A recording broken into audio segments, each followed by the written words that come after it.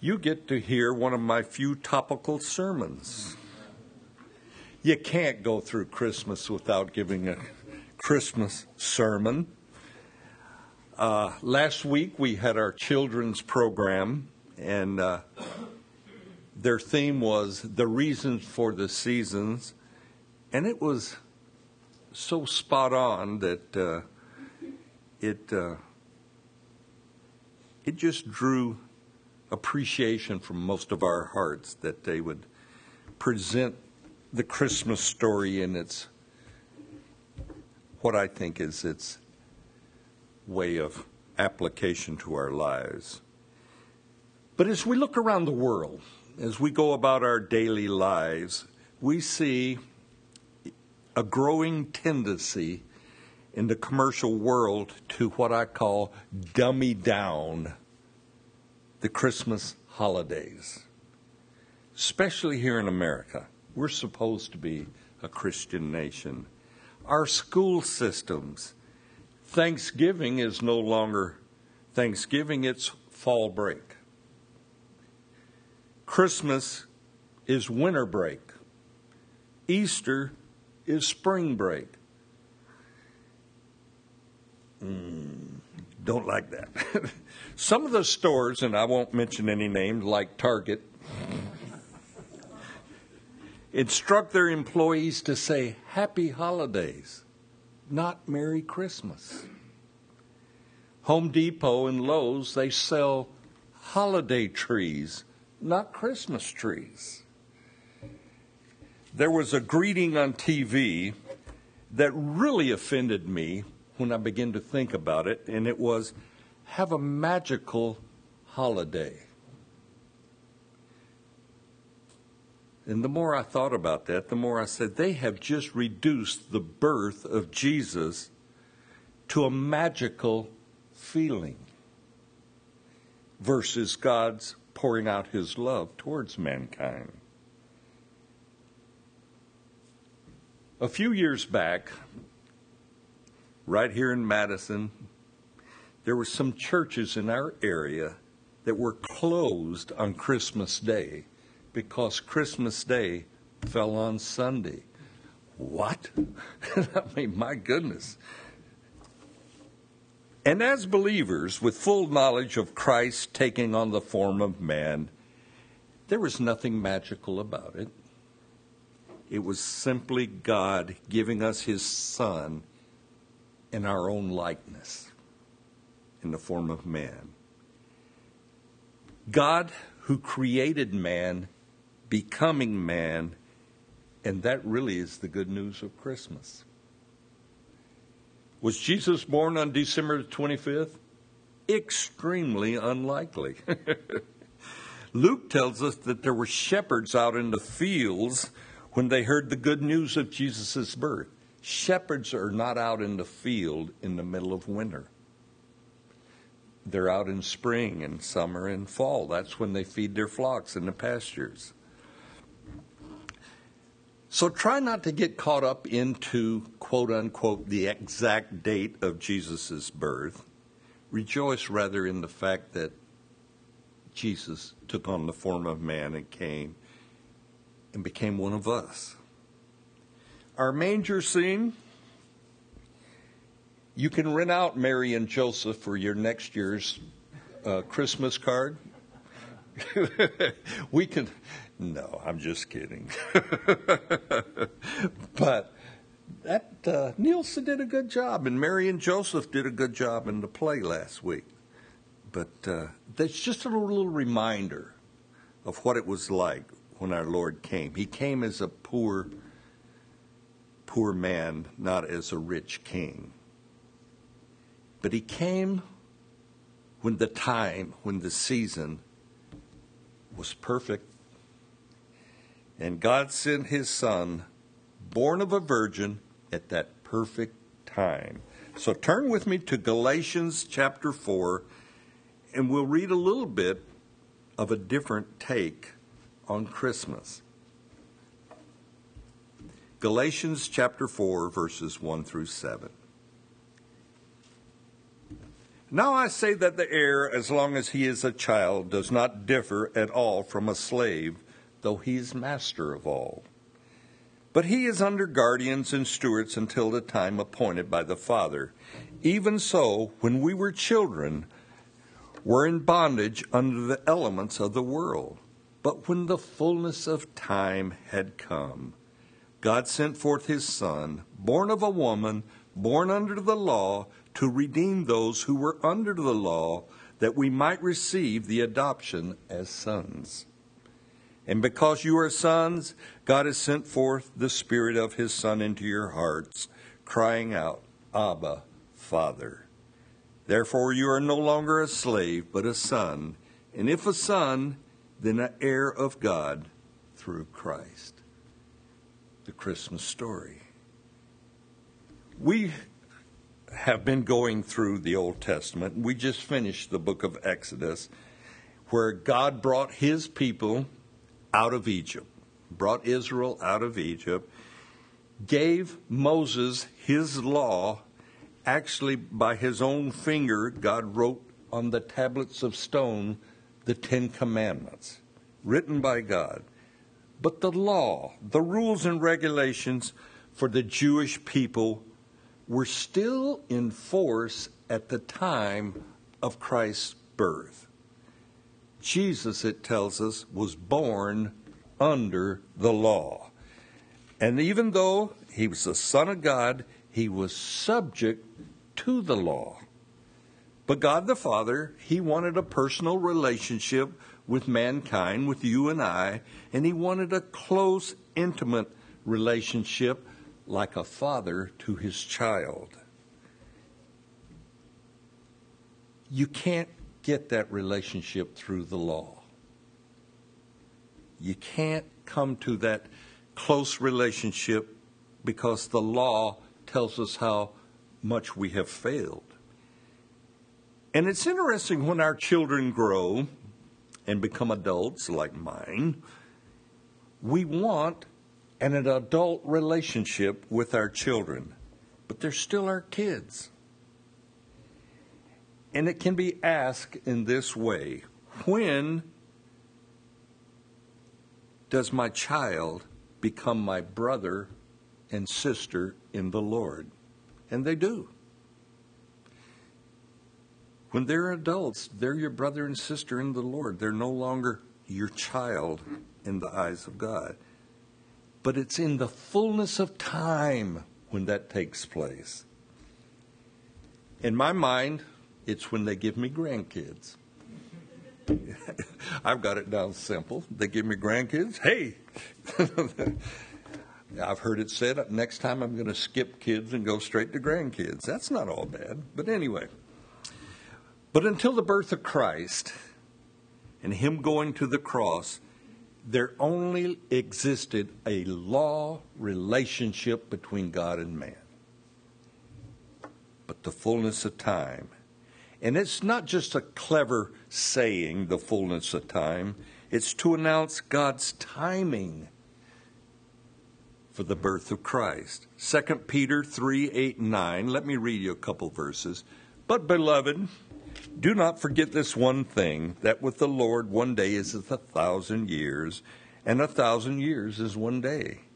The Lord is not slack concerning his promise, but is long-suffering towards us, not willing that any should perish, but that all should come to repentance.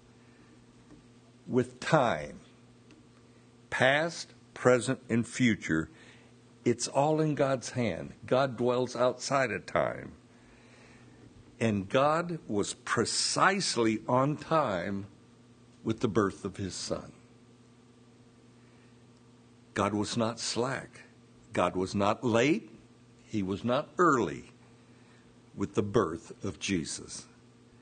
For in the fullness of time, when everything was perfect, when everything in this world was set up right, Jesus was born. When Rome was in power, militarily and politically, when the law of Moses had ran its course for something like 1,500 years, and just a side note, and when crucifixion was even the popular way of executing a criminal, Jesus came. These are some of the things that were in place in the fullness of time. At this time, right then, God sent forth his son, born of a woman, a young Jewish virgin. And you know the Christmas story, rather. Mary and Joseph, devout Jewish people in their belief, under the law also. And Luke tells us in his gospel that Gabriel, the archangel, appeared to Mary, and he described to Mary all the details of the birth of Jesus. Gabriel also appeared to Joseph. And through a dream, he told Joseph, don't be afraid to take Mary as your wife. Go ahead. You love her, take her as a wife, for Mary is pregnant by the Holy Spirit. Now, deal with that one if you're Joseph. The Holy Spirit has come upon Mary, and she has conceived. Joseph believed. To his credit, Joseph believed the angel, and that's commendable. And Joseph named Jesus, called the child Jesus, for he will save his people from their sins. And all the details of Mary and being pregnant by the Holy Spirit and the dreams of Joseph, they all came about because God had spoken already, all of this happening through his prophets. And God told how it would come about. Behold, a virgin shall be with child and bear a son, and they call his name Emmanuel, or God is with us. This was spoken of by the prophets, and the time has come, and God brought forth his son, born of a virgin. The miracle birth, which we celebrate at Christmas, was not something magical. Therefore, the greeting, have a magical holiday, it is an offense to God and to his word. It's an offense to God's plan for mankind. It's just another way for this world, this unbelieving world, to try to steal away our celebration of Christmas.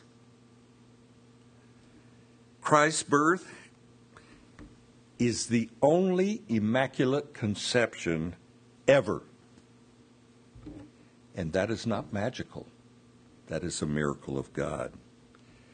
Christmas and God having his son born among men is not some hocus-pocus fantasy foisted upon mankind.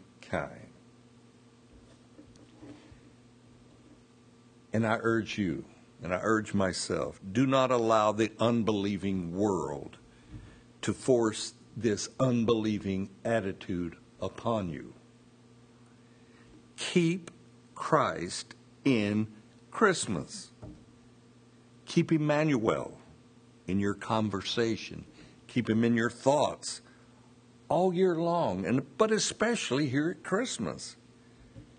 When the merchants tell me, have a great holiday season, I try to politely correct them.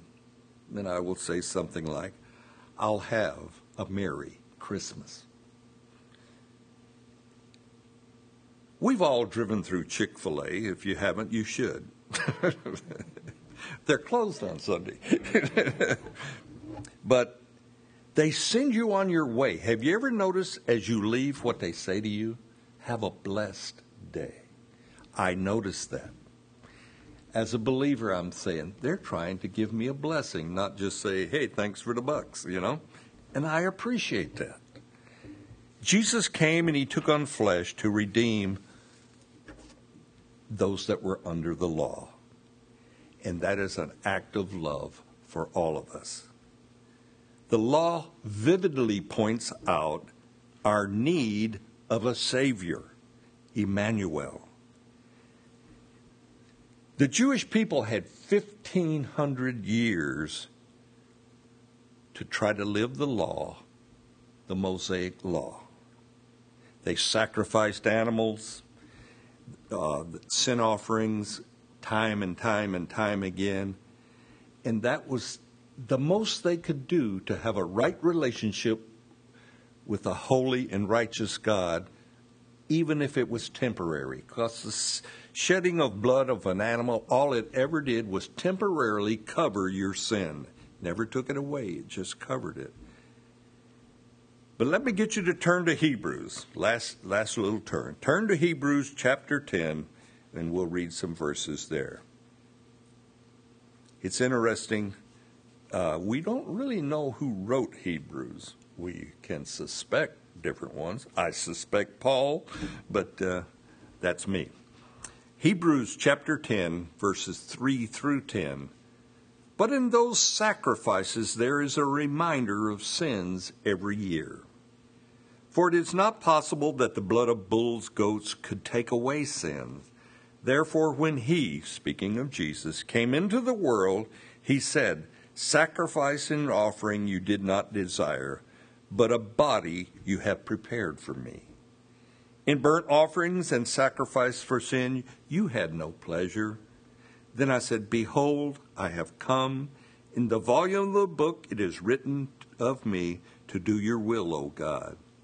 Previously saying, sacrifice and offering, burnt offerings and offerings for sin you did not desire, nor had pleasure in them, which are offered according to the law.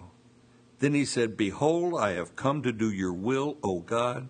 He takes away the first that he may establish the second. By that will we have been sanctified through the offering of the body of Jesus Christ once for all. In verses 3 and 4 there we have the blood of animals that could not take away sin. They could only temporarily cover them. And you've heard it said that if you were like me, you needed to have a flock of sheep because you would be sacrificing sheep on a regular basis. And that is so true. As soon as you sacrificed an animal for your sins, you would sin again, and then another animal needed to die. But in verses 5 through 7, it's kind of a privy to the conversation in the Godhead. Jesus proclaims, Father, you did not desire sacrifice and offerings, but you've given me this body to establish a new covenant for the forgiveness of sins. Jesus knew why he came. Jesus knew the purpose of him taking on flesh. In verses 8 through 10, God did not take pleasure in burnt offerings for sin, but it was necessary. Because we've read time and again, without the shedding of blood, there is no remission of sins. That's a God law. The rituals of the law, they were not pleasing to God. And then verse 9, we have the purpose of Jesus coming. Behold, I have come to do your will, God. Jesus removed the regulations of the law so he could establish what we call the new covenant. Jesus himself becoming our sacrifice for sin.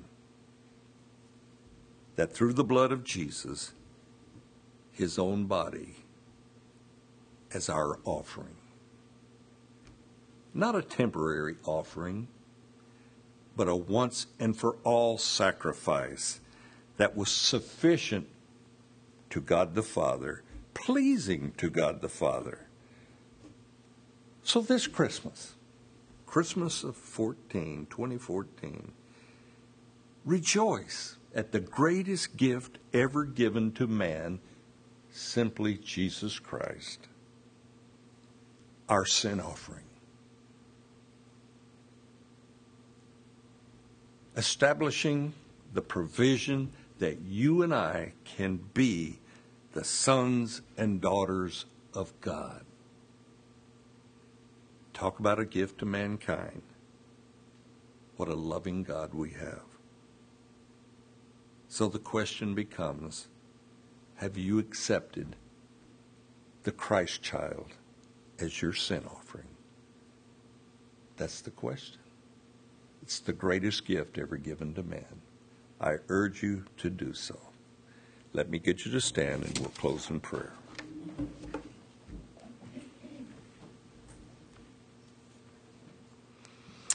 Father God, here we are, Christmas of 2014. Lord, I just pray that we would acknowledge you, not just at Christmas time, but throughout the whole year. And just be thankful in our hearts that you came and dwelt among us. And you had a purpose. You were to redeem us. Emmanuel. To forgive us of our sins. To make that provision for forgiveness of sins. And Lord, we want to be quick to repent, to turn from our sins, and accept your gift of love. Thank you, Lord, for going to the cross. Thank you for coming, dwelling among us. We are a blessed people just to know this truth. And may that truth just resonate in our hearts and lives throughout this coming year. We honor you and love you here this morning. And we pray in the name of Jesus. Amen. If you would like prayer for any issue, we'll have people in the prayer area back in that corner who would love to agree with you in prayer. But let me send you on your way with a blessing. The Lord bless you and keep you. The Lord make his face to shine upon you and be gracious to you. The Lord lift up his countenance upon you and give you peace. Amen.